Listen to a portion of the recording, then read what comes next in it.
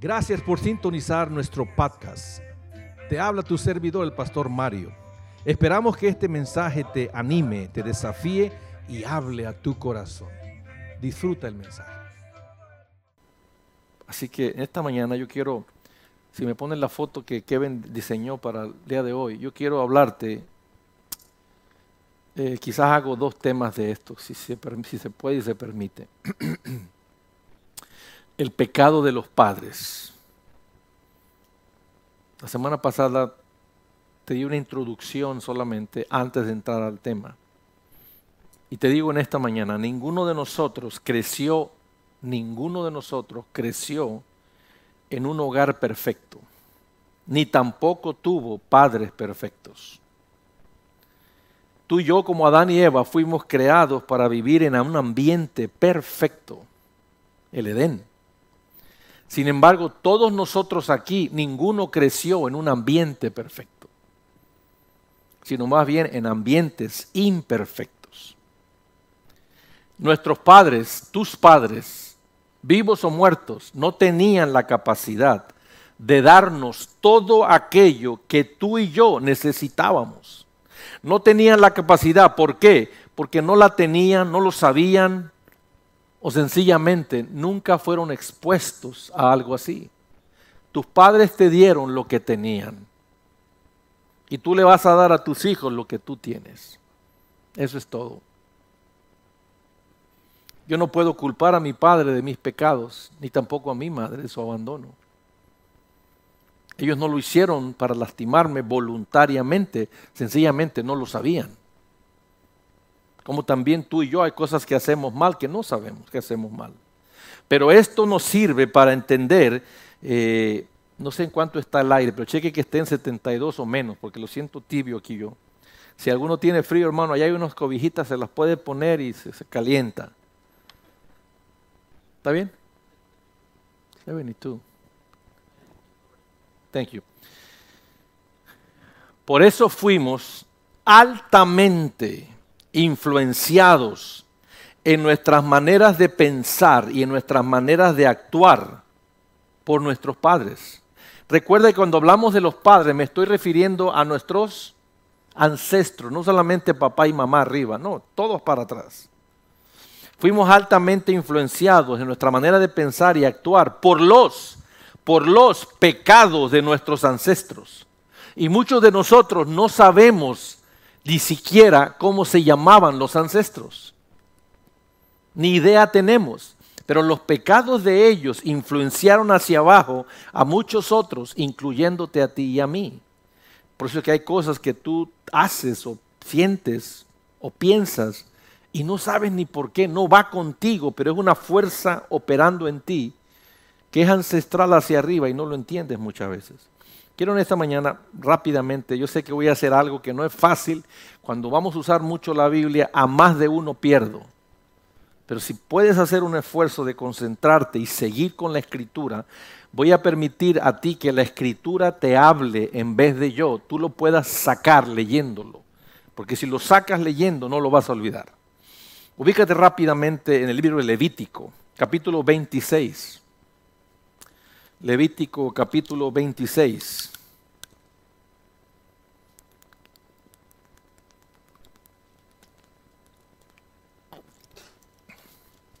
Y vamos a sentarnos rápidamente ahí en el,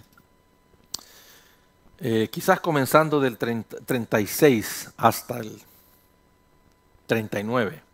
Quiero hablarte en esta lectura acerca de los padres de Israel, del pueblo de Israel, cómo el pueblo de Israel empezó a pecar, los ancestros de Israel empezaron a pecar para comenzar en las personas de los reyes. ¿Los qué? Los que Dios escogió para representar al pueblo delante de Dios, los reyes. Ahí comenzó el pecado de Israel. Dice el versículo 36, en cuanto a los que queden de vosotros, infundiré cobardía en sus corazones en la tierra de sus enemigos. Y el sonido de una hoja que se mueva los ahuyentará. Y cuando nadie los persiga, huirán como quien huye de una espada y caerán. Tropezarán unos con otros como si huyeran de espada, aunque nadie los persiga. No tendréis fuerza para hacer frente a vuestros enemigos, y pereceréis entre las naciones, esta es la maldición, y os devorará la tierra de vuestros enemigos. 39. Así que los que sobrevivan de vosotros se pudrirán, ¿sé qué?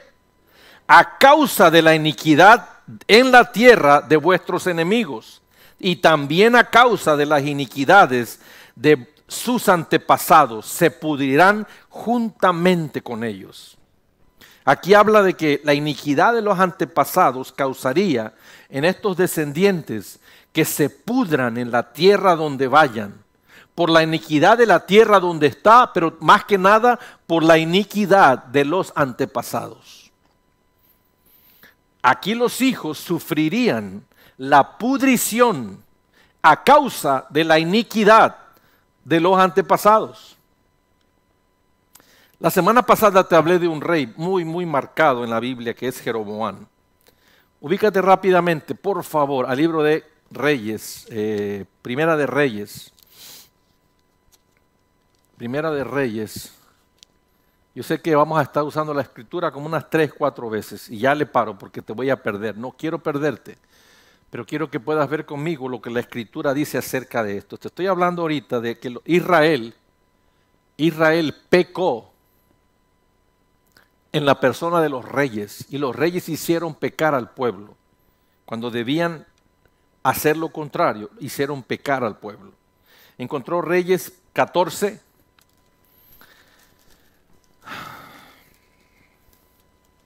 Vamos a empezar en el 7. Reyes 14, 7 al 11.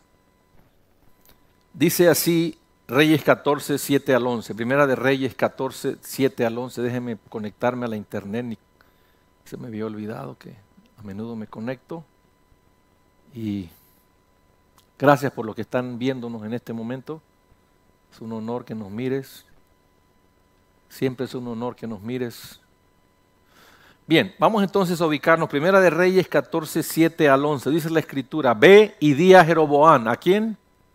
Así dice el Señor Dios de Israel, por cuanto te levanté de entre el pueblo y te hice príncipe sobre mi pueblo Israel, y arranqué el reino de la casa de David y te lo di a ti. Pero tú no has sido como mi siervo David, que guardó mis mandamientos y me siguió de todo corazón, para hacer solo lo que era recto ante mis ojos, sino que has hecho mal más que todos los que fueron antes de ti, y fuiste e hiciste para ti otros dioses e imágenes fundidas para provocarme a ira, y me arrojaste detrás de tus espaldas. Por tanto, he aquí traigo mal sobre la casa de Jeroboam, y cortaré de Jeroboam a todo varón, tanto esclavo como libre, en Israel. Borraré completamente de la casa de Jeroboam como se borra el estiércol hasta que desaparece del todo. Cualquiera de los de Jeroboam que muera en la ciudad, se lo comerán los perros, y el que muera en el campo, se lo comerán las aves del cielo, porque el Señor lo ha dicho. Jeroboam tuvo varios hijos hasta llegar a Acab. Y Acab se casó con Jezabel. Y así como dice la escritura, así murió Jezabel. Comida de perros. Vemos aquí la historia de Jeroboam repetirse en su hijo Nadab. Lo mismo que hizo Jeroboam. Después pasó el pecado a Basa. Después a Onri. Y por fin llegó a Acab. Todos ellos caminaron en los pecados y en los caminos del padre Jeroboam. Todos. Esto sucedió en las tribus de Israel, que eran 10. Pero también sucedió en las tribus de Judá, que eran 2. Ellos estaban en Samaria, los de Judá, y los de Israel estaban en Jerusalén. Las 12 tribus de Israel, los reyes comenzaron a hacer pecar al pueblo, y ese pecado de ellos se transfirió hasta 3 y 4 generaciones. Jeroboam tuvo 4 hijos, hasta donde vemos el rastro de este pecado. Pero eso no termina ahí. Los descendientes de esta gente judía, ya en el Nuevo Testamento, en el libro de Mateo, si lo te ubicas rapidito, Mateo 23, palabras de Jesús. Palabras de Jesús.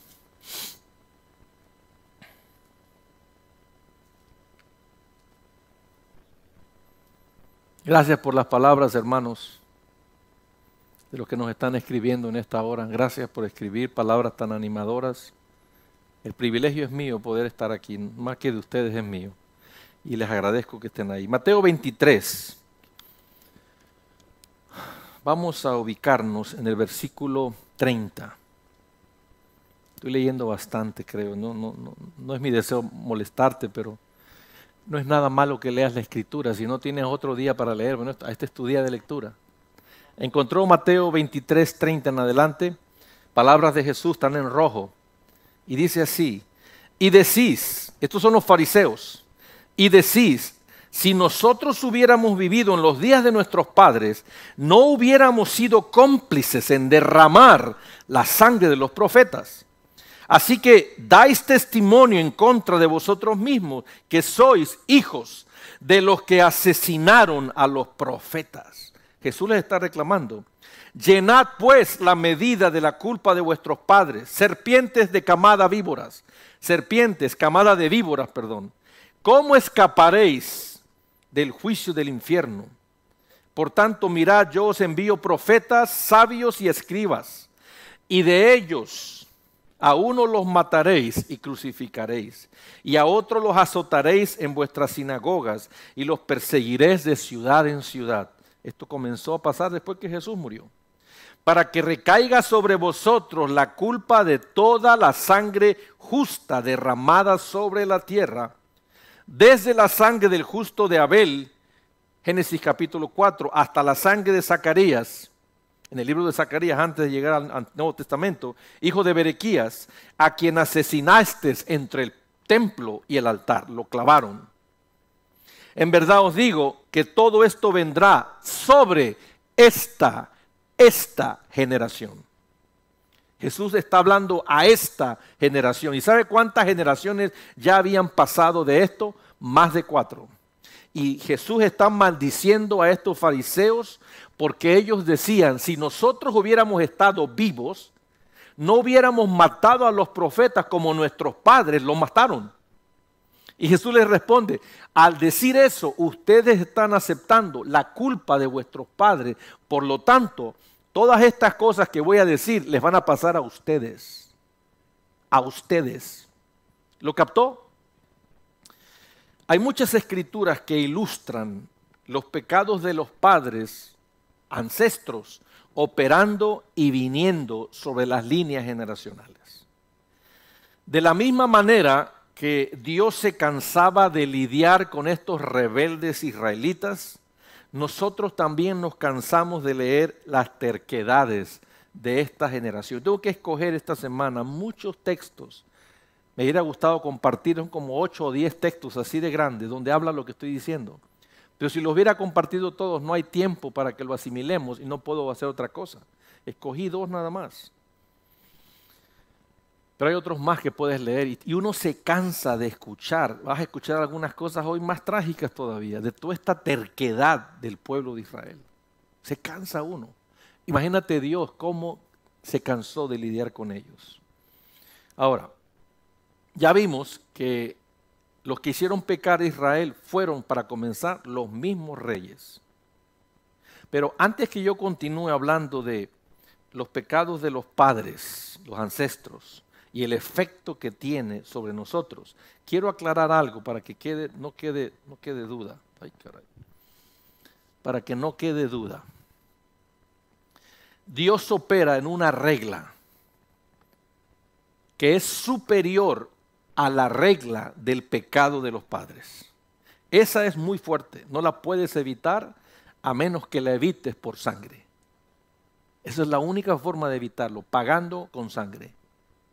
Pero hay una regla superior a esta y se llama: cada uno morirá por su pecado. Esta regla es superior por la cual Dios opera y es superior a la regla del pecado de los padres. Pero antes que entremos en eso, déjeme decirle con toda honestidad.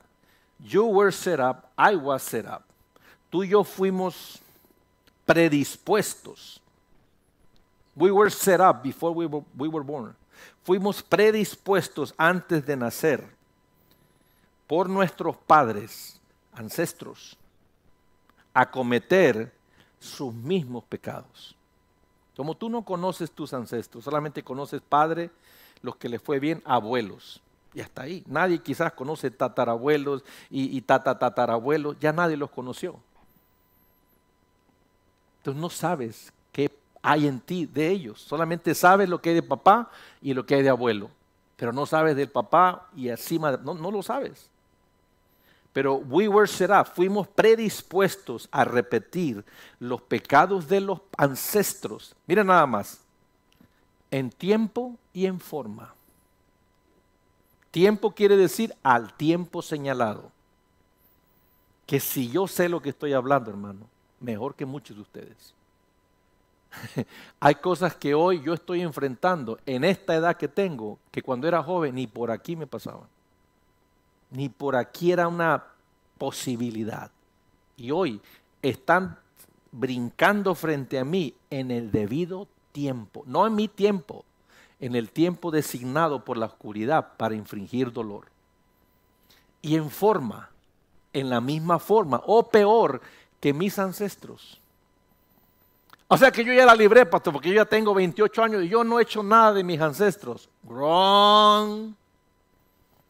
Te faltan muchos años por vivir todavía. You don't know, no lo sabes. Pero ¿cómo hago para investigar? No puedes investigar, porque todos están muertos. Lo que puedes es arrepentirte como el Espíritu te va guiando. Ese es otro proceso. Arrepentirse por los pecados de los padres como el Espíritu te va guiando. Pero cuando no sabes qué pecados hay en ti, pregúntale a Dios.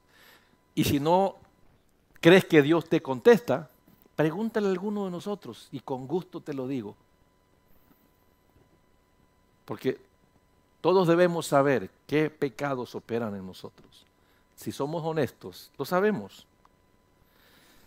Sin embargo, aunque será predispuestos por nuestros padres para repetir sus pecados, que quede claro, ninguno de nosotros jamás ha sido forzado ni será nunca forzado a cometerlos. Solo tenemos la tendencia, la predisposición, pero no estamos obligados a cometerlos. No es una ley que tiene que ser así. No es una ley. Pero si no pongo atención, así va a ser. Cada uno de nosotros es responsable de nuestras acciones. No es responsable tu cónyuge, no es responsable tu hijo, no es responsable el jefe. Tú eres responsable de tus acciones. Tú eres responsable. Entonces estoy hablando de esta regla que es superior y dice, cada uno morirá por sus pecados. Rápidamente te leo en Deuteronomio 24, 16, te lo leo. Y si lo quieres apuntar, luego lo lees tú, pero es Deuteronomio 24, 16, dice esto. Los padres no morirán por sus hijos, ni los hijos morirán por sus padres. Cada uno morirá por su propio pecado. Cada uno. Pastor, entonces, ¿qué es más fuerte? ¿La ley de que cada uno muere por el pecado propio o la ley del pecado de los padres? Para Dios es más fuerte que cada uno muere por su propio pecado. Pero para ti y para mí es más fuerte la influencia que tenemos de los pecados de los padres. Pero no es una ley. No tiene que ser así. Y yo por años, hermano, usted me ha escuchado, me he ufanado, he dicho miles de veces que yo no tengo nada de los Gamas, que no hay nada de Gamas en mí, yo todo estoy libre, en victoria, y por muchos años lo he vivido con toda tranquilidad. Hoy día ya no puedo decir eso, ya no lo puedo decir, porque se han aparecido raíces ancestrales en mis ojos, en mis acciones, que me ha demostrado el poder de la influencia ancestral en tiempo y en forma. No pienses que porque hoy todo está bien, siempre va a ser así. Cuando ustedes me conocieron, la mayoría, nosotros estábamos en total victoria, hermano, en todo aspecto. Y algunos de ustedes saben algunas cosas y secretos míos, así que saben lo que estoy hablando. Espero que no tengas tanto juicio y me puedas dar a little break. If you could. Si no puedes, pues that's all right. I know God does. Por otro lado, necesito hacer hincapié en el hecho de que todos nosotros nacimos con iniquidad. Rápidamente, ¿qué era la iniquidad? Es el pecado ancestral, la habilidad de romperle el corazón a Dios. Todos tenemos la habilidad de romperle el corazón a Dios. Es el pecado ancestral, es la tendencia natural que nadie sabe que está dentro de nosotros, solo nosotros.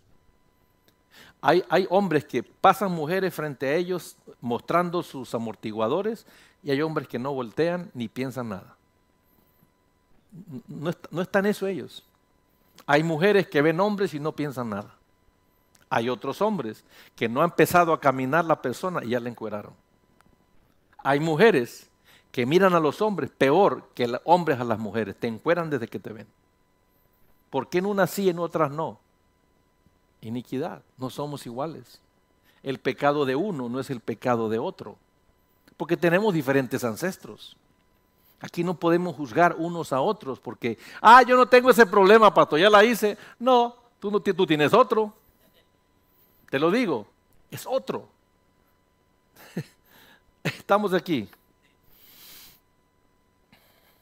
Todos tenemos iniquidad. Y escucha algo que es sumamente importante y espero que de aquí puedas tener cierto nivel de revelación y alerta. Todos nosotros sufrimos con la iniquidad ancestral, que es la tendencia que corre por la sangre.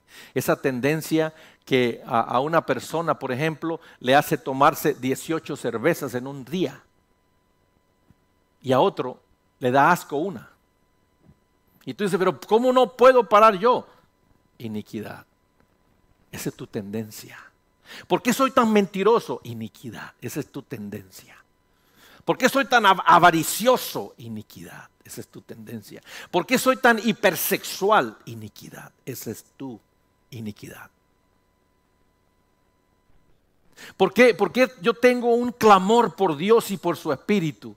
Esa es la tendencia que heredaste de tus antepasados. Gente que tenía un amor por Dios incondicional y eso traspasaron a sus hijos.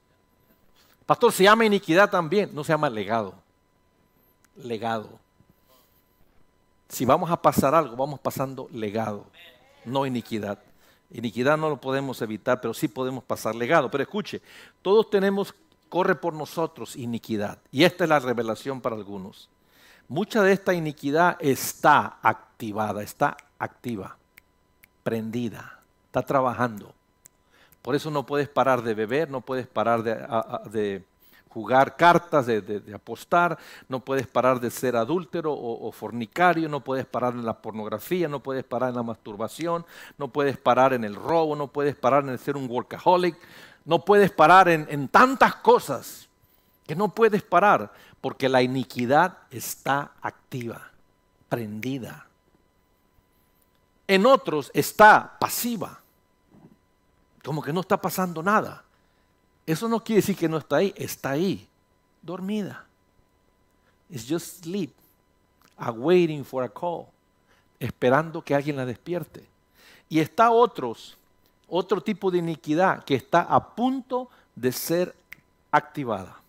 O sea, esta es la pasiva que la despiertan. Y esta que está a punto de ser activada, se activa otra vez en tiempo y forma. Y cuando se activa, los hombres y las mujeres dan unas volteadas, dan unos cambios de un día para otro. Y tú te dices, ¿qué pasó? He was awake, lo despertaron. Le levantaron, despertaron la iniquidad, le levantaron el demonio y hoy ya está prendido. y lo que antes era ya no será ya más. Eso es lo que pasa en la iglesia con tanta ignorancia que todos vivimos. Pero es importante que dejemos de ser ignorantes y aprendamos algunas cosas claves. Si te encuentras en un momento donde no puedes creer las cosas que te están pasando o las maneras en las que estás actuando últimamente, muy probable es que tu iniquidad se ha activado y tú no estabas apercibido de esta tendencia en ti, sino hasta ahora. Pastor, pero yo no estoy ahí. Bueno, not yet. Todavía no. Pero vamos esperando unos ratos, unos meses, unos años. Vamos esperando. Saludos Buenos Aires, saludos Argentina, Ecuador y los que nos están viendo local y también en otros lugares. Gracias. Dice el libro de Isaías, por ejemplo, en el capítulo 64:6, dice así: si bien todos nosotros somos como suciedad y todas nuestras justicias son como un trapo de inmundicia. Mire, hay un problema cuando hablamos de la iniquidad. Son los dos extremos. Yo los he lidiado en mi propia vida, alrededor de mí, los dos extremos. En familia, los dos extremos. El extremo, los que son como yo, cucarachas, miserables, pecadores, lamiendo el piso por la inmundicia y por la maldad. Tendenciosos hacia aceptar la pecaminosidad con toda apertura y hasta sin pena. Totalmente conscientes de la iniquidad. Ese es un extremo. Está el otro extremo que dicen, pero yo no, yo soy incapaz, yo no pequé, yo no hago mal, yo no hice nada, yo no veo nada malo en lo que hago. Está el otro extremo, los que se pegan de negación a su pecaminosidad y los que se arrastran demasiado en su pecaminosidad. No sé dónde estés tú, pero te quiero sugerir una cosa, no te vayas del otro lado. Esos a menudo van a acabar en el infierno, porque son como los fariseos, se justifican a sí mismos por sus actos o por su idea de perfección y ausencia de pecaminosidad. ¿Conoces a alguno de estos aquí tú? Espero que no seas tú, no así, pero hay gente así. Rápidamente vamos a ver, vimos primero los pecados de los padres en el tiempo de Israel, comenzó desde los reyes. Vimos solo un ejemplo, el Jeroboam, hay otros más. Luego vimos la regla que está por encima de la fuerza del pecado de los padres. Y es la regla de que Dios dice, cada uno morirá por su pecado. Ya lo vimos. Ahora vamos a ver una excepción especial donde los hijos mueren por los pecados de sus padres. A esto se le llama el pecado familiar o el pecado corporativo. Y no es nada agradable leer esto, pero son parte de la Escritura. Y tenemos que entender algo que es muy importante entender, hermano. Mire para acá. Cuando Dios trata con mostrarte misericordia y favor, Dios no hace acepción de personas. God is not a respecter of a person. Él no hace acepción de personas al mostrarte misericordia y favor. ¿Estamos de acuerdo? Pero lo mismo aplica cuando Dios opera en juicio y en castigos. Dios no hace acepción de personas. Él no hace acepción de personas cuando va a castigar, ni tampoco cuando va a bendecir y prosperar. Él es justo absolutamente.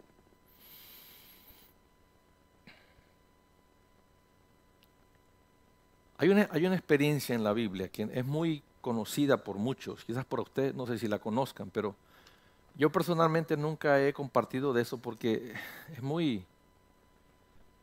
Usted léalo, se encuentra en el libro de Números 16, todo el capítulo. Usted léalo en su casa porque está largo y se llama esta parte la rebelión de Coré. La rebelión de Coré. Y aquí vemos en esto una muestra cuando Dios hace que los hijos, hasta los hijos e hijas, mueran por los pecados de los padres. A menudo, cuando los padres sobrepasan la medida de misericordia y de tolerancia que Dios tiene. Cuando los padres rebasan los límites establecidos por Dios, Dios arrasa hasta con los hijos de ellos. ¿Lo está escuchando, hermano? Espero que lo esté escuchando y no esté diciendo, no estoy de acuerdo porque yo pienso, porque yo siento, a mí me parece, yo tengo la opinión. Vamos a ver la escritura y luego usted muestra sus opiniones. Está en el libro de Números 16. Por lo largo que está, no quiero que lo leamos todo. Yo te voy a decir qué versículos leer. Del 1 al 26 yo te voy a parafrasear toda la historia. Ustedes saben que en el pueblo de Israel Dios escogió a Moisés como el sacerdote, el líder de Israel. Y como sacerdote de Israel, él escogió a su hermano Aarón. Ellos fueron escogidos por Dios para sacar al pueblo de Israel. El pueblo sabía quién era Moisés, lo respetaban. Sabían que Dios estaba con Moisés y sabían que Dios estaba con Aarón. El pueblo lo sabía. Una ocasión se levantó un hombre de nombre Coré. Era uno de los tantos escogidos entre los cientos de miles que Israel tenía de personas. Este era un grupo limitado, no me acuerdo exactamente el número de personas que servían a Israel con los inciensos, eran representantes, líderes de miles. En esta ocasión, este Coré organizó un grupo de líderes como él, hombres privilegiados, donde Dios les dio autoridad sobre miles. Moisés tenía la autoridad sobre todos los cientos de miles, pero estos tenían autoridad sobre miles, 1000, 2000, no sé cuántos. Ellos eran bastantes, 500, 800, 900, no sé cuántos eran. Eran muchos de ellos, pero eran privilegiados. Y Coré un día se levantó y dijo, espera. ¿Quién es Moisés y quién es Aarón para que nos lideren? Nosotros también podemos hacerlo, nosotros hacemos, traemos el holocausto al pueblo, lo ofrecemos a Dios. ¿Por qué necesitamos a Moisés y a Aarón? Nosotros podemos. ¿A quién se parece esa plática? A Lucifer, ¿verdad? Nosotros podemos. Y entonces organizó una revuelta contra Moisés y levantó a 250 de ellos. Y le dijo, pueblo de Israel, veamos entre nosotros quién es el que realmente Dios apoya. ¿A nosotros que Dios nos levantó o a estos dos que ellos se levantaron solos? Además, no nos sacaron a una tierra donde fluye leche y miel. Nos han hecho andar por el desierto. Sin duda Dios no está con ellos, pero vamos a ver que Dios lo muestre. Vamos trayendo incienso y que Dios diga entre nosotros quién es el limpio. Ellos o nosotros. Y entonces Coré levantó a 250 hombres así y se levantaron contra Moisés y fueron a verlo. Y dijeron, déjeme usted, ya estamos cansados de ustedes que nos digan qué hacer, que nos digan cómo van a hacer las cosas. Ya no más, vamos a hacer algo, que Dios diga a quién realmente Él apoya, si a ustedes dos o a nosotros. Y Moisés le respondió a Coré, mira, dile a tu amiguito ahorita su nombre no recuerdo, te digo cómo se llamaba. Ay de vosotros, oye, ¿dónde estoy? Números. ¿Dónde están números? ¿Dónde están números? Rapidito. Sí, pero ¿dónde están números? Levíticos después. Ok, ¿números qué? 16. ¿Cómo se llamaban, Wendy? Sí, uno de ellos. Bueno, es uno de esos tres. Moisés le dice, dile a este muchacho, por favor, que haga esto. Y él respondió, yo no lo voy a hacer, ¿qué te pasa? Yo no soy tu criado. Además, tú no eres mi jefe. No lo voy a hacer. Y dijo Moisés, bueno, si ustedes están así, tan picuditos, y ustedes creen que Dios los va a apoyar, bueno, vamos a hacerlo. Vamos a pedir, así que caiga cada uno de ustedes 250 inciensos para presentar ofrenda a Dios, y Aarón va a presentar la suya. Y vamos a permitir que Dios juzgue entre nosotros a quien Él apoya. Versículo 27 del capítulo 16, ubíquese ahí. Dice, y se retiraron pues a los alrededores de las... Entonces, me adelanté. Entonces sucede que hacen esto, mire para acá. Y Dios le dice a Moisés, Moisés y Aarón, háganse a un lado. voy a exterminar a este pueblo rebelde, quítense, los voy a matar a todos. Porque Dios se enojó, digo, ¿qué les pasa a estos? Yo levanté a Aarón y a Moisés, ellos son los que yo escogí. ¿Qué le pasa a estos rebeldes? Están hablando como Lucy. Digo, háganse un lado, ahorita quemo a todos. ¿Y qué hizo Moisés? Señor, espera. No. ¿Cómo vas a hacer esto, padre? Por unos cuantos vas a matar al pueblo. Y entonces Moisés, como líder, intercede por Israel. Y dijo Dios, ok, porque tú me dijiste, no los mato a todos, pero ahora hagan lo que les voy a decir. Versículo 27.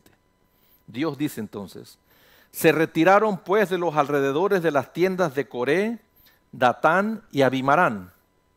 Y Datán, Abimarán salieron y se pusieron a la puerta de sus tiendas, junto con sus mujeres, sus hijos y sus pequeños. Y Moisés dijo, en esto conoceréis que el Señor me ha enviado para hacer todas estas obras, y que no es iniciativa mía. Si estos mueren como mueren todos los hombres, o sea, de edad, o si sufren la suerte de todos los hombres, entonces el Señor no me envió. Mire qué atrevido Moisés. Pero si el Señor hace algo enteramente nuevo, y la tierra se abre su boca, y los traga con todo lo que les pertenece, y descienden vivos al Seol, y la tierra los cubrió y perecieron. Perdón, ¿dónde estoy? ¿30?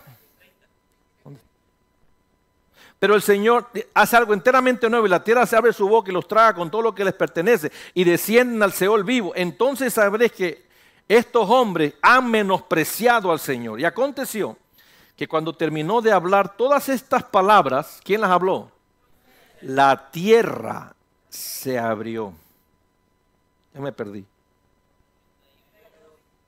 Y la tierra abrió su boca y se los tragó a ellos, a sus casas y a todos los hombres de Coré con todos sus bienes. Y ellos y todos los que le pertenecían descendieron vivos al Seol o a la tumba. Vivos. Y la tierra los cubrió y perecieron en medio de la asamblea. Y todos los israelitas que estaban alrededor de ellos huyeron a gritos, pues decían, no sea que la tierra nos trague. Y el versículo 40 dice, y Dios les dejó claro a Israel que solo la familia de Aarón Dios aceptaría de ellos sacrificios e incienso. De ningún laico, como el grupo de Coré, Dios nunca recibiría ningún incienso ni ningún sacrificio. No sé si lo vio conmigo, hermano, pero Dios en esta ocasión hace algo, y quiero que le quede claro, Dios solo hizo lo que Moisés dijo que Dios hiciera. Dios no dijo, yo voy a hacer esto, no, Moisés dijo, si Dios viene y no pasa nada y esta gente se va y mueren de viejos, está claro, a mí Dios no me escogió, que ellos lideren. Pero si Dios viene y abre la tierra y los traga vivos con todos sus bienes y sus hijos, entonces Dios ha hablado. Y entonces Dios se movió de acuerdo a las palabras de Moisés y se los tragó vivos. A ellos, a sus bienes y a quién más, a sus hijos y a sus pequeños, a todos se los tragó. ¿Por qué se tragó Dios a esta gente con todo hijos y pequeños? Por el pecado de Coré. Coré rebasó la misericordia de Dios cuando Coré abrió su boca contra el ungido de Dios. Levantó su mano, levantó su boca, acusó y organizó revuelta contra Moisés. Le costó la vida a él y a otras familias. En otra ocasión, la hermana de Moisés levantó su boca y habló contra el hermano Moisés. Dijo, ¿qué se cree? Este es mi hermano, yo no le voy a hacer caso. Inmediatamente Dios le mandó a esta mujer María, Miriam. Realmente los dos nombres se usan en la Biblia, yo no sé ni cómo se llamaba. María o Miriam María. O María Miriam. Qué bueno que no era Wendy Marisela, porque no hubiera combinado. Y le metió a esta muchacha sarna. No sarna, lepra, perdón. Y después Moisés oró por ella y se le quitó la lepra. no sé si lo está viendo, pero en esta ocasión, el pecado de Coré, que fue rebelión contra el ungido de Dios, hizo que Dios barriera de la tierra a los padres y a los hijos sin tener culpa alguna. Pastor, no estoy de acuerdo, eso no es justo, no está justo, eso no está bien. Yo estoy de acuerdo contigo, pero eso es lo que dice la Escritura. Esta es una excepción a la regla, que cada uno morirá por su propio pecado. En esta ocasión Dios arrasó con todos, sin importar el pecado de los hijos. Por la culpa de los padres, arrastraron también a los pequeños. Está otro ejemplo en la Biblia que no te voy a pedir que lo leas. Se encuentra en 2 de Samuel 12. Es la historia de David con Betsabé. Y aquí nuevamente hace Dios una excepción a la regla de que cada uno morirá por su pecado. Y Dios castiga al pecado de David con Betsabé. Dios lo castiga matando al baby de Betsabé y David. Dice el relato ahí en el capítulo 12 de 2 de Samuel, del 14 al 18, dice el relato que los sirvientes de David iban y le ofrecían comida y bebida y vino y lo que fuera para que comiera y se alimentara. Y David no comía, estaba en ayuno por muchas semanas, pidiendo que quizás Dios tenga misericordia y no mate al niño que no tiene culpa de lo que yo hice. Y mientras el niño vivía, David no comía. Pero cuando le vinieron a decir, no te preocupes, este niño se murió, David dijo, tráiganme de comer. Y le dijeron los siervos, pero Señor, tú no comías antes que estaba vivo, ¿por qué vas a comer ahora que está muerto? Y él dijo, yo anhelaba que Dios lo pudiera spare, que lo pudiera salvar, pero no lo hizo. Por eso no comí, pero al ver ya no haberlo salvado y haber muerto, no tengo razón para seguir ayunando. Y fue y se bañó y se lavó y comió. Y este evento demuestra que Dios castigó al hijo por el pecado del papá. Estamos hablando de qué cosa hoy? El pecado de los padres, los ancestros. No estoy hablando de tu papá y tu mamá, ni necesariamente tus abuelos. Vamos echándonos para atrás lo más que se pueda. Así que quiero que me pongan la foto que les pedí, muchachos, ahí, tanto en internet como aquí también. Esta foto revela 4 generaciones. 4 generaciones. Tú puedes ver aquí estás tú y yo. Y tú del lado derecho e izquierdo tienes papá y mamá. Vamos a ver el lado derecho de la mamá. La mamá es la primera generación. Y así, arriba de la mamá, ¿quién sigue? GM quiere decir grandmother. Great grandmother. Y arriba de la grandmother, GM, sigue la GGM, great grandmother. La abuela, bisabuela, y luego sigue la GGGM, great tatarabuela. Madre, abuela, bisabuela y tatarabuela. Ahí son 4 generaciones. Del lado izquierdo es lo mismo. El papá, el abuelo, el bisabuelo y el tatarabuelo. Si tú sumas todas las personas arriba del monito que dice you, tú o yo, si tú sumas esos monitos, ¿sabes cuántos son? 30 personas.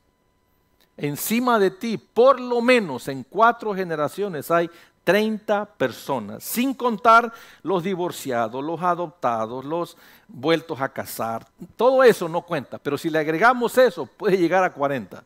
Pero así básico, una familia que se mantuvo así, normalita, lo cual nunca sucede. Siempre hay breakdowns por ahí, siempre se rompen las cosas y se agrega más gente.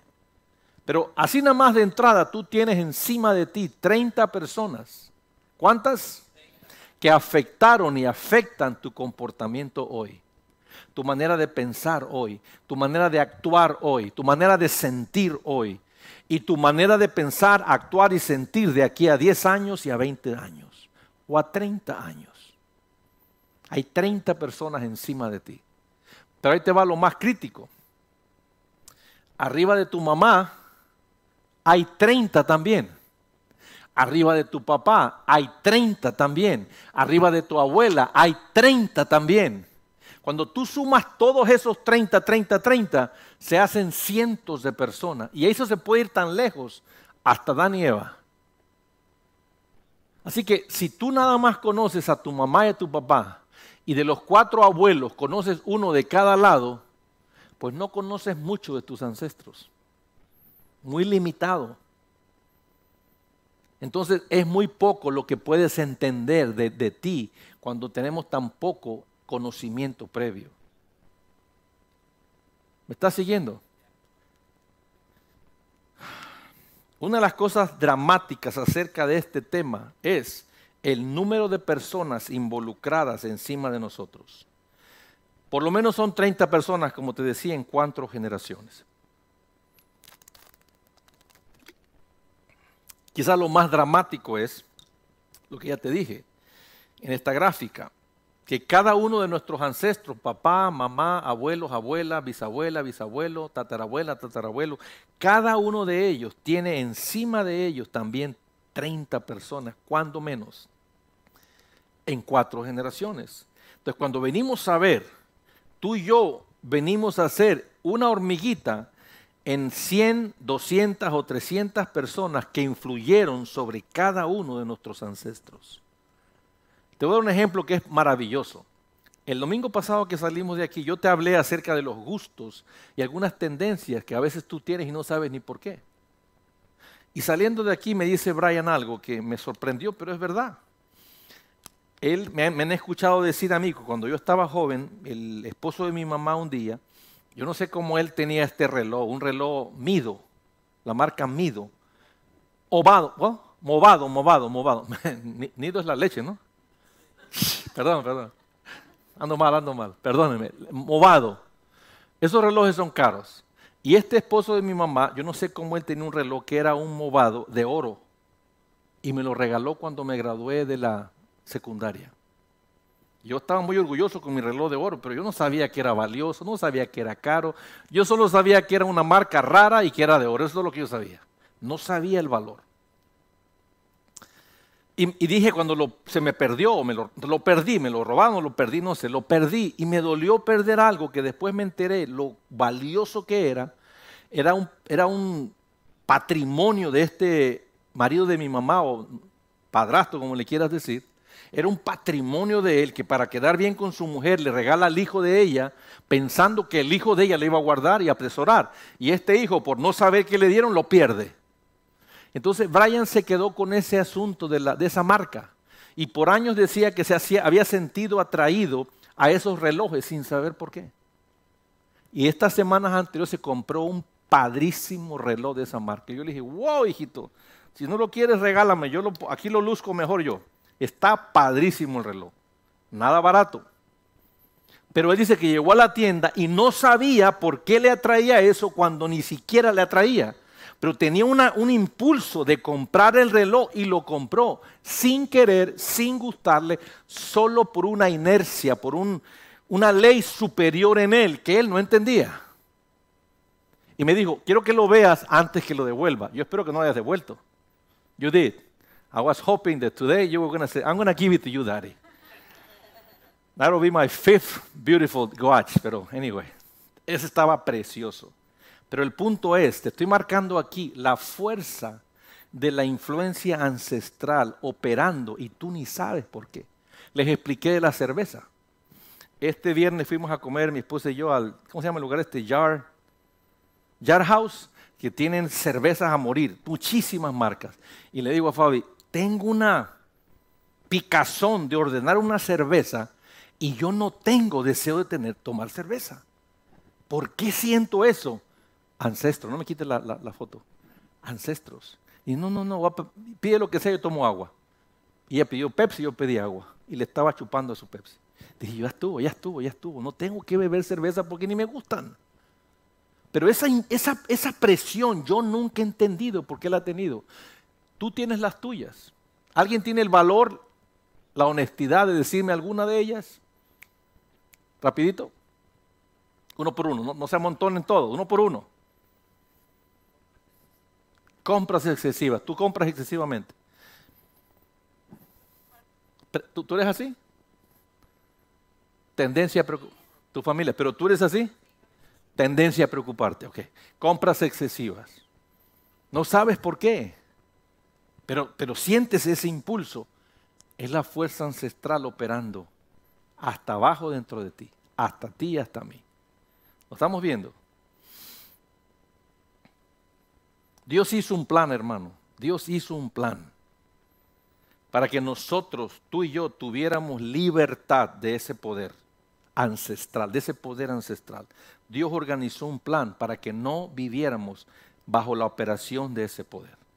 La mayoría de ustedes, incluyéndome a mí también, la mayoría de nosotros no estamos muy cómodos con el plan de Dios para no seguir operando bajo la influencia del poder ancestral.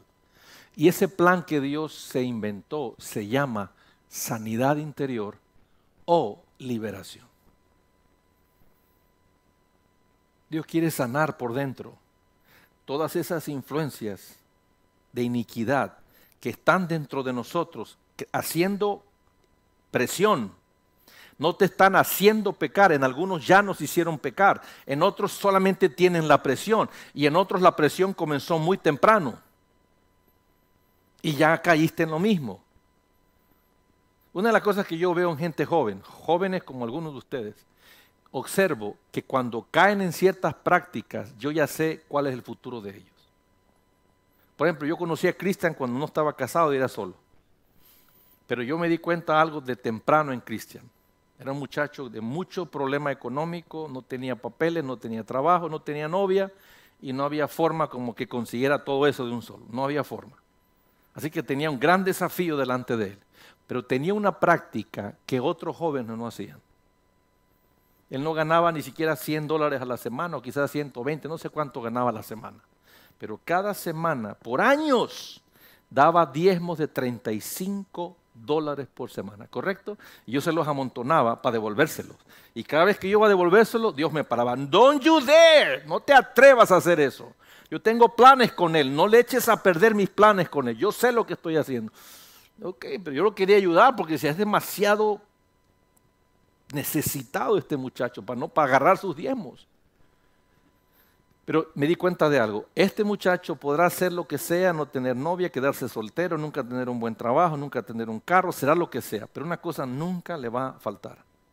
Pan sobre su mesa. Así de fácil lo vi. He visto el mismo ejemplo de él al revés. Jóvenes que dicen, no, yo no necesito darle a Dios. Yo soy Calimán. Dios me tiene que dar a mí. Inmediatamente yo sé, este siempre será hambriento toda su vida. Decisiones, la influencia ancestral. Pero en última instancia no te están obligando a hacerlo. Sencillamente nosotros decidimos hacerlo. ¿Estamos aquí? Así que el plan que Dios inventó se llama como sanidad interior o liberación. Y no es hasta que la confesión y el arrepentimiento se introducen en el panorama. ¿Se introduce en qué?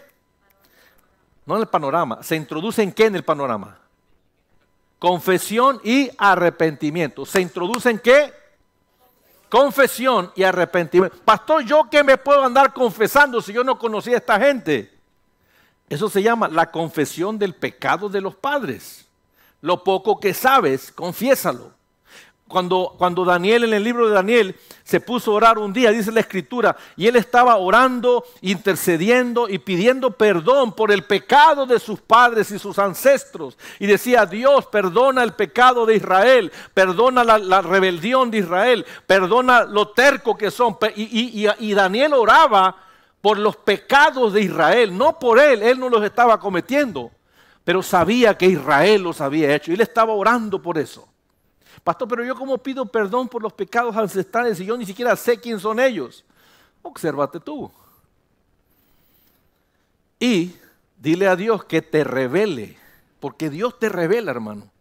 Alguno de esos pecados, no te tiene que revelar nombres ni cara de tus ancestros, solo sus pecados. Y tú pide perdón por operar y haberte dejado engañar al actuar en ese pecado específico. Esa es otra enseñanza que no vamos a entrar esa hoy, pero bueno. Entonces, cuando se introduce la confesión y el arrepentimiento en el panorama, mira lo que sucede. La visitación de Dios en los hijos y en los hijos de los hijos, hasta 3 y 4 generaciones, separa. Si no se para, la visitación de Dios es inevitable. Él va a visitar los pecados de los padres en los hijos hasta 3 y 4 generaciones. Si no se para ¿con qué cosa? Confesión y... Si no se para, la visitación continuará hasta que se pare. Pastor, ¿y como cuánto va a durar? De ley son 4. El problema es que estas 4 generaciones, cada uno que comete los pecados de los ancestros, él tiene 4 hacia abajo. Entonces, yo tengo 3 hijos. Kevin es hijo mío y los nietos. Si Bailey comete los pecados de sus ancestros, ahí ya son 4 generaciones. Y entonces, ¿cuántas son en total de mí? Primero fui yo y Brian. Ahí van 2. Pero ahora ya son 6 hacia abajo. O sea, yo voy a ser responsable de 6 generaciones siendo afectada. Y entonces la segunda hija de Bailey comete lo mismo. Ahí son otras 4. Entonces, si es la segunda de Bailey, sería la número 2. Más 2 son 4. Más 4 son 8. O sea, 8 generaciones debajo de mí. Yo soy responsable de esos pecados. Y si el último de la 8ª generación vuelve a hacer lo mismo que sus ancestros, son 4 más. Y ya son 12 en mi cuenta. ¿Lo está viendo? ¿Cuándo para esto, pastor? Nunca, si no quieres. Ese es el plan del diablo. Atorar a las generaciones una tras otra hasta que Cristo venga y nunca soltarlos. ¿Estás aprendiendo algo, hermano? A veces solo nos fijamos en las resemblanzas físicas. Alguna vez ustedes se sorprenden, ¿no? Kevin y Wendy se han sorprendido. Mucha gente le ha dicho a Kevin y a mí y a muchos de nosotros nos han dicho, ay, que mucho se parece Oliver al pastor. Ay, pero parece el hijo de él. ¿No es cierto? Lo han dicho. Yo mismo a veces digo, ay, caramba, me estoy viendo yo, ¿qué? Serías tan guapo, caramba. Y a veces le ponemos más atención a las resemblanzas físicas. Ay, qué lindo se parece a su papá. Ay, qué lindo se parece a su abuelito. Ay, qué tierno. Y eso nos gusta. Ay, qué lindo. Bueno, está bien que se parezca, pero cuidado.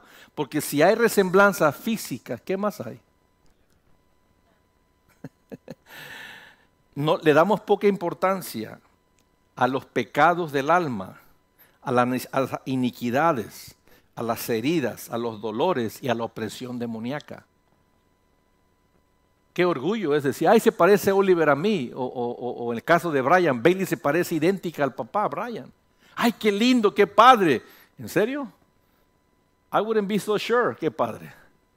Pero toda la iniquidad y la pecaminosidad de Brian está en Chelsea, no, está en Chelsea. En Bailey. Y la pecaminosidad de Chelsea está en Bailey. Así que antes de decir, ay, qué linda, se parece a Brian. Sorry, Lord. She's just like me. En vez de poner tanta atención en las resemblanzas físicas, pongamos atención en los pecados ancestrales, en las iniquidades ancestrales, heridas, dolores y opresión demoníacas que están depositados en esos babies, en esos nietos, en esos hijos, por consecuencia de nuestra iniquidad. Ay, pastor, pero yo nunca había escuchado tanta complejidad en este asunto. Yo pensaba que can we just get along? No, it's not that simple. No es tan simple, hermano. Las resemblanzas físicas no tienen ningún impacto generacional, solamente se repiten las resemblanzas.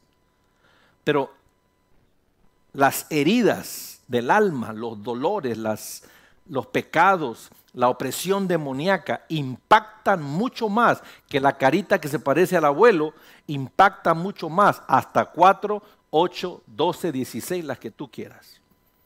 O sea, yo no sé qué número soy en mi generación de los mismos que han repetido los pecados de los padres. Yo no sé. Solo sé que muchos de los pecados ancestrales que mis ancestros hicieron, yo los repetí casi todos ya. Excepto el divorcio. Pero le digo algo, no sé por cuánto tiempo eso dure. No lo sé. Por mí fuera nunca. Pero no siempre depende de mí. Somos dos. Ahí es donde voy con esto. ¿Hasta aquí vamos bien? Estamos hablando del pecado de los padres, los ancestros. ¿No está aquí Elizondo hoy? Está de atrás, Elizondo Dani. Bueno, pues está la hermana. Ok. El ejemplo de Daniel y Marta son hermanos. No son iguales ellos dos. Una cosa sí sé yo. Conociendo muy poco a su papá, pero lo conocí en un tiempo, lo traté un par de semanas, un par de meses, no recuerdo cuánto tiempo, pero lo conocí como él era. Pude darme cuenta quién era. Conozco más a su mamá que el papá. Pero basado en la mamá y el papá, yo puedo ver las resemblanzas de los pecados de sus padres en ellos diferentes. Daniel no es como Marta y Marta no es como Daniel. Pero muchos de los pecados de sus padres, los dos los tienen. Los dos los tienen. No son los únicos, se aplica a todos nosotros. Soy un ejemplo para darle cara a esto que estoy hablando. Los dos los tienen. Entonces, ¿cuál es la responsabilidad de Dani y de Marta?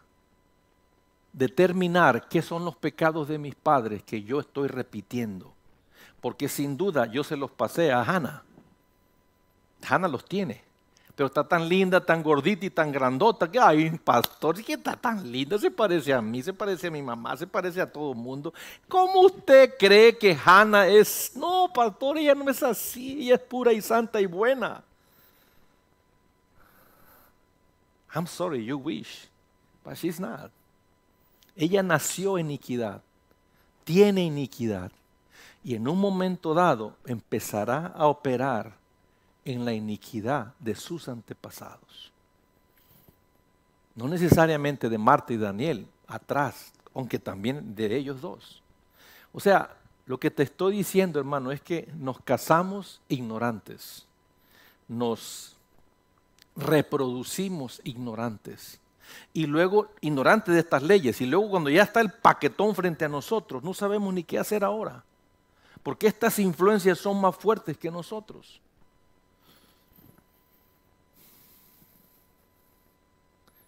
Hay algunas inconsistencias en esta ley de los pecados de los padres. Y yo con esto voy a terminar ya. No sé si voy rápido, voy despacio, no tengo idea.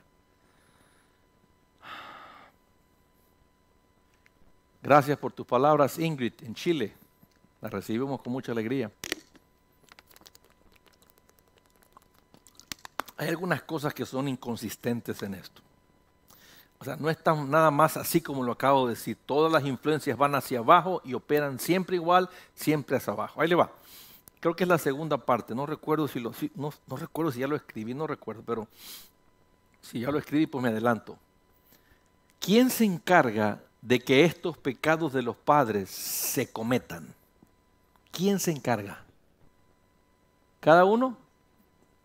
¿El Espíritu Santo? ¿Quién se encarga de que los pecados de los padres, tú y yo, los cometamos? Se aseguran que los repitamos. ¿Quién se encarga? No es el Espíritu Santo. Espíritus familiares o ancestrales. Pastor, ¿qué quiere decir espíritus familiares? Fíjate, yo por años no sabía que yo me relacioné verbalmente con espíritus familiares cuando mi familia practicaba el espiritismo y todo eso que ellos hacían. Y había 3 nombres que siempre aparecían a través de mis tías. 3 nombres. Y por alguna razón estos individuos me sacaban a mí, no antes de yo verlos, oír hablar y hacer saludos a todos, y a mí hacerme acknowledge, oh, you here, estás aquí, ok, sáquenlo. Y me sacaban. Pero cuando menos me reconocía al principio, luego me sacaban. Hoy entiendo por qué me sacaban. En ese tiempo yo me quería quedar para aprender de ellos. Pero tenían nombre, tenían acento y nombre. Y nosotros pensábamos que eran ángeles guardianes de nuestra familia. No, eran demonios familiares, o sea, asignados a nuestra familia para cuidar de nuestra familia del lado de mi madre. Uno venía de África y cuando llegaba empezaba a hablar como en lenguas. Ya luego cambiaba el acento y empezaba a hablar como español con acento africano. Otro era europeo y hablaba en español con acento europeo. El otro no recuerdo.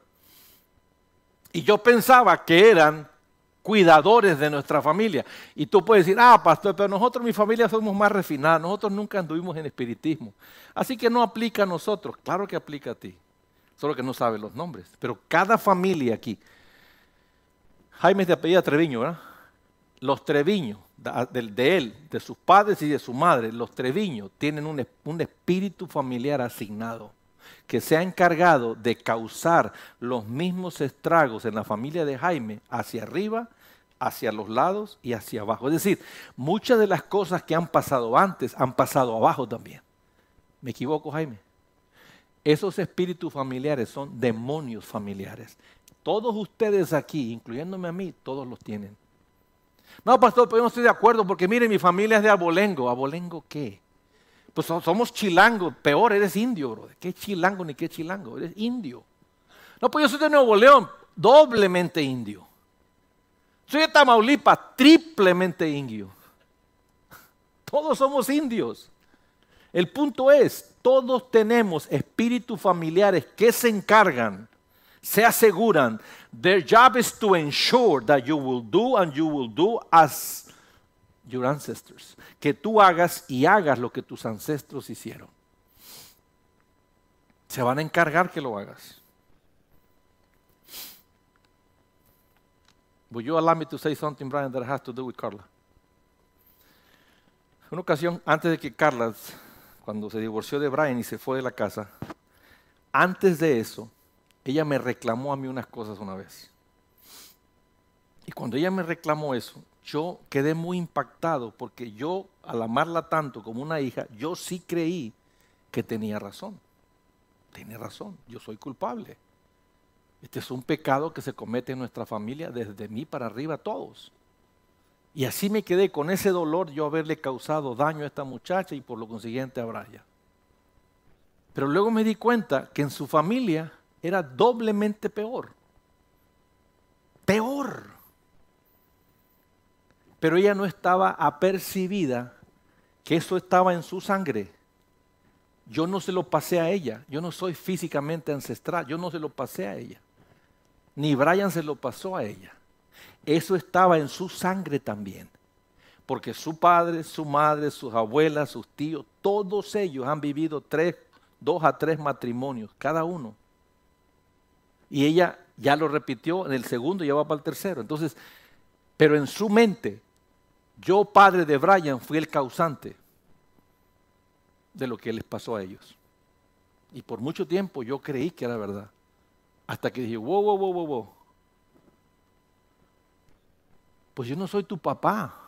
Quizás yo me sentía tu papá y te protegí como papá por 7, 8 años, pero yo no soy tu papá. No hay nada de este hombre en ti, por lo tanto, yo no te pasé nada. Tus padres te los pasaron. Lo está viendo, hermano. Esos son espíritus familiares que se encargan de asegurar que tu familia repite los mismos pecados de tus ancestros. Arturo aquí, que es un campeón. Yo no sé si en sus ancestros hay campeones, lo dudo. Lo dudo porque el único campeón es él. Pero sí sé una cosa, como Arturo es, como usted ve que Arturo es, hay mucha resemblanza de Arturo. ¿En dónde? En Arturo papá. O sea, al revés. En Arturo papá hay muchas resemblanzas que se traspasaron a Arturo chico. ¿Usted lo puede ver? ¿Hay resemblanzas mías en Kevin? ¿Hay resemblanzas mías o de Fabiola en Brian? Ahora explíquelo usted. Sin embargo, hay inconsistencias que no podemos explicar, solo tenemos que entender, asimilarlas y lidiar con ellas. Algunas inconsistencias. Algunos pecados, en internet me la quitaron la foto, ¿verdad? Good. Algunos pecados se brincan 1 o 2 generaciones. Por ejemplo, aquí la tatarabuela, digamos que era bruja, pero la bisabuela no era, ni la abuela era, pero tu mamá sí. Algunos pecados se brincan hasta 2 generaciones. Y de repente aparecen en ti o en tu mamá y tú dices, pero ¿de dónde vino esto? Viene más arriba, pero se brincaron 1 o 2 generaciones. O algunos de tus pecados se van a brincar 2 generaciones hacia abajo y no se van a repetir quizás hasta en el nieto, bisnieto, ¿qué sigue después? Tataranieto. Ahí se van a manifestar. Quizás. Otras veces pareciera que algunos pecados se concentran de maldición en un individuo particular. Es como que este individuo es el único que está maldito y todos los demás son más o menos decentes. Hay ejemplos bíblicos donde se concentra la maldición en uno. Un ejemplo bíblico es Nimrod, capítulo 10, 11 por ahí de Génesis. Nimrod. Ese era un hombre que tenía una fuerza diabólica y una maldición tan fuerte que toda su generación se apagó ante la oscuridad de Nimrod. Hay individuos así, tú volteas a tu familia, no hay siempre la oveja negra por ahí, el que es el malvado, que es el más malo, el que siempre está en problemado. Bueno, ahí se ha concentrado el pecado ancestral más que en otros. No entendemos por qué, solo podemos especular. Y esto se debe a cuando un individuo se enfoca y practica cosas ocultas de ocultismo o satanismo, a menudo abre una puerta sumamente peligrosa para él y para todos los que están bajo de él. Pareciera que la iniquidad que se liga al ocultismo brinca de un lado a otro, no necesariamente hacia abajo, brinca a los lados, brinca para arriba, baja, sube, baja, rebota y a veces abajo, sube. La iniquidad que está ligada al ocultismo, por ocultismo entiéndase, brujería, satanismo, sociedades secretas, caballeros de Colón, Rosacrucis, los masones, algunas asociaciones que tienen que ver con artes marciales, la yoga, muchas cosas que están ligadas al ocultismo. Pastor, una pregunta, pero yo he escuchado que los cristianos practican yoga. Pues adelante con tu práctica y que te bendiga el padre de la yoga. Cuidado. Pero yo no veo nada malo, pastor, todo está bien, mire, son ejercicios, son karmas. ¿Qué malo hay? Como le digo, usted siga practicando la yoga, o la yoga, como sea. Yo no digo, no se meta con cosas ocultistas, eso es todo lo que yo le puedo decir. Una persona que toma una práctica ancestral y la hace suya, a su vez lo traspasa a 3 y 4 generaciones. 3 y 4 generaciones. Yo hice prácticas ancestrales mías, adicciones, adulterio, muchas cosas, yo las hice mías. Por lo tanto, las traspasé a mis hijos. Estoy diciendo que mis hijos hay la capacidad de hacerlo, está ahí, no tienen que operar en eso, pero ahí está. Ahí está. Y sin duda, si practican los mismos pecados de su padre, ellos lo van a traspasar a sus hijos. Y la maldición sigue perpetuándose generacionalmente hasta que se rompa. ¿Estamos aquí?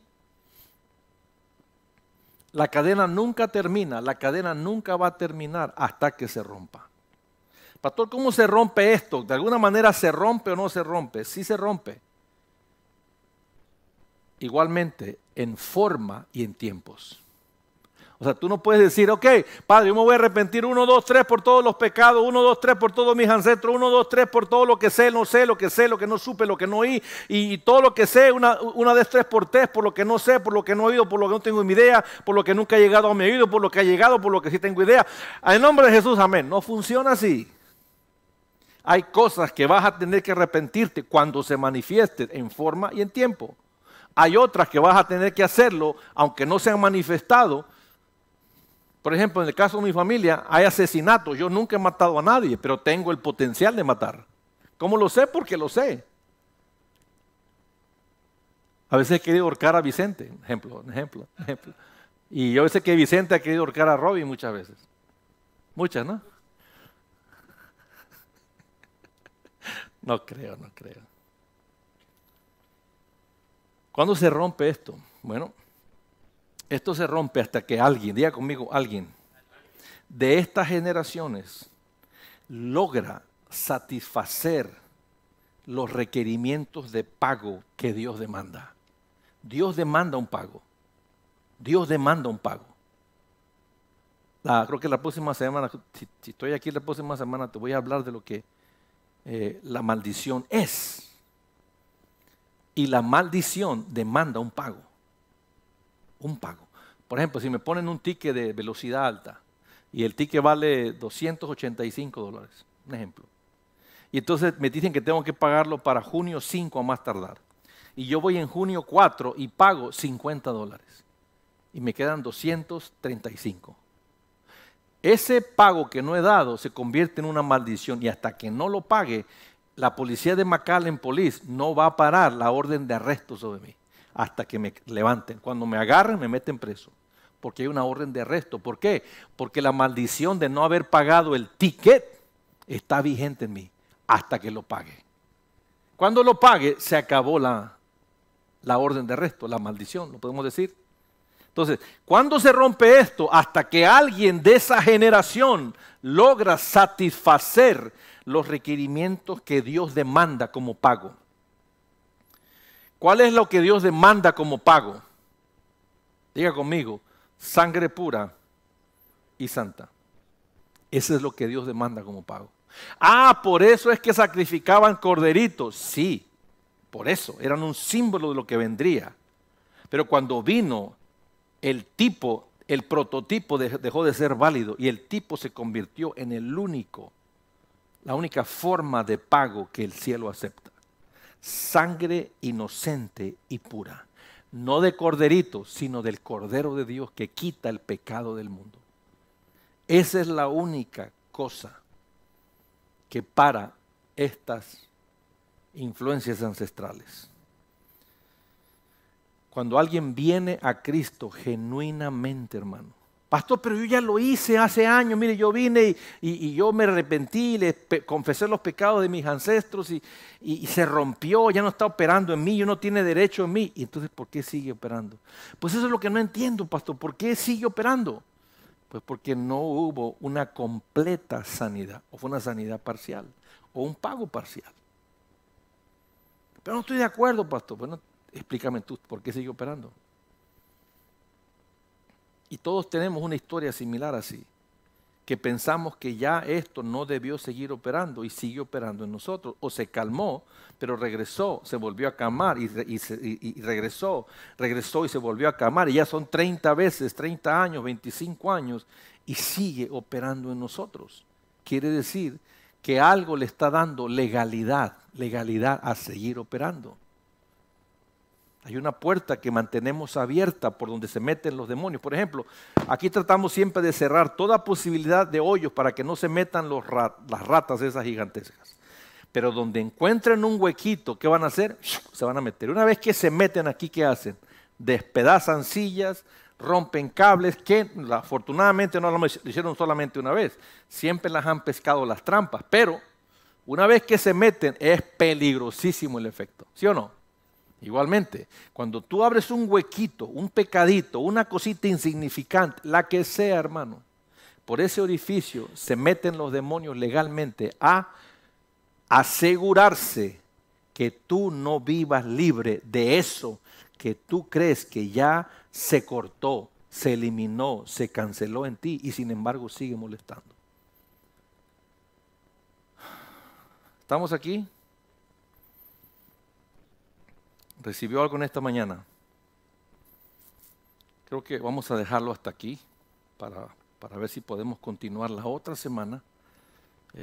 Debe ser un poco más corta y creo que con eso nada más va a estar. Podemos hacerlo hasta 3 o 4 mensajes, pero no vamos a complicarlo tanto porque lo importante es hacerlo práctico para que tú lo puedas asimilar y recibir.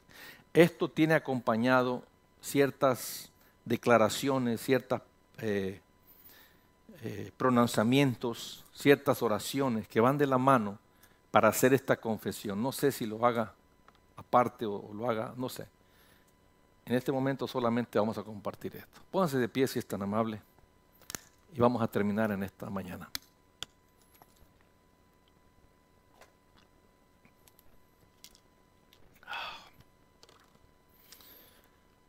¿Podemos orar juntos? Padre, yo te doy gracias en esta hora por tu fidelidad para nosotros, tu misericordia para nosotros, a pesar de ser pecadores, vendidos al pecado, vendidos a la debilidad humana muchas veces. No solo Cristo murió por nosotros, sino que Cristo no nos condena. Nosotros los humanos somos expertos en condenar al hombre, pero gracias, Padre, que tú no eres hombre. Tú no nos condenas. Nos das la mano y nos extiendes la oportunidad de volver a caminar con otra nueva oportunidad. Tú eres el Dios de las muchas oportunidades. Por eso está la figura del Dios de Abraham, el Dios de Isaac y el Dios de Jacob. El Dios de las muchas oportunidades. En esta hora, Padre, damos gracias por lo que nos has enseñado hoy. Permite que mis hermanos y yo podamos indagar, averiguar en nosotros algunas cosas, algunos huecos, algunas puertitas por donde estemos dándole permiso y legalidad al mundo de oscuridad para atormentarnos, para hacernos daño e infringir dolor a nosotros y a los que están cerca de nosotros. Padre, reconocemos que somos pecadores, que necesitamos sinceramente la sangre de Cristo para cubrirnos. No merecemos tu favor y tu gracia, pero tú lo otorgas con un amor que nosotros muchas veces no entendemos, pero agradecemos. Cada persona que está en esta mañana aquí, permite que al salir vaya en paz, en tranquilidad y en la certeza de que tú vas con ellos, al igual que nosotros tengamos la misma certeza que ellos. Te doy las gracias en esta hora, Padre, en el nombre santo de Cristo Jesús. La iglesia dice amén y amén. Dar un aplauso al Señor si es tan amable. Nos vemos este miércoles, hermanos. No deje de venir. Gracias por haber venido. Nos vemos este miércoles. Por favor, vaya con tranquilidad en este día.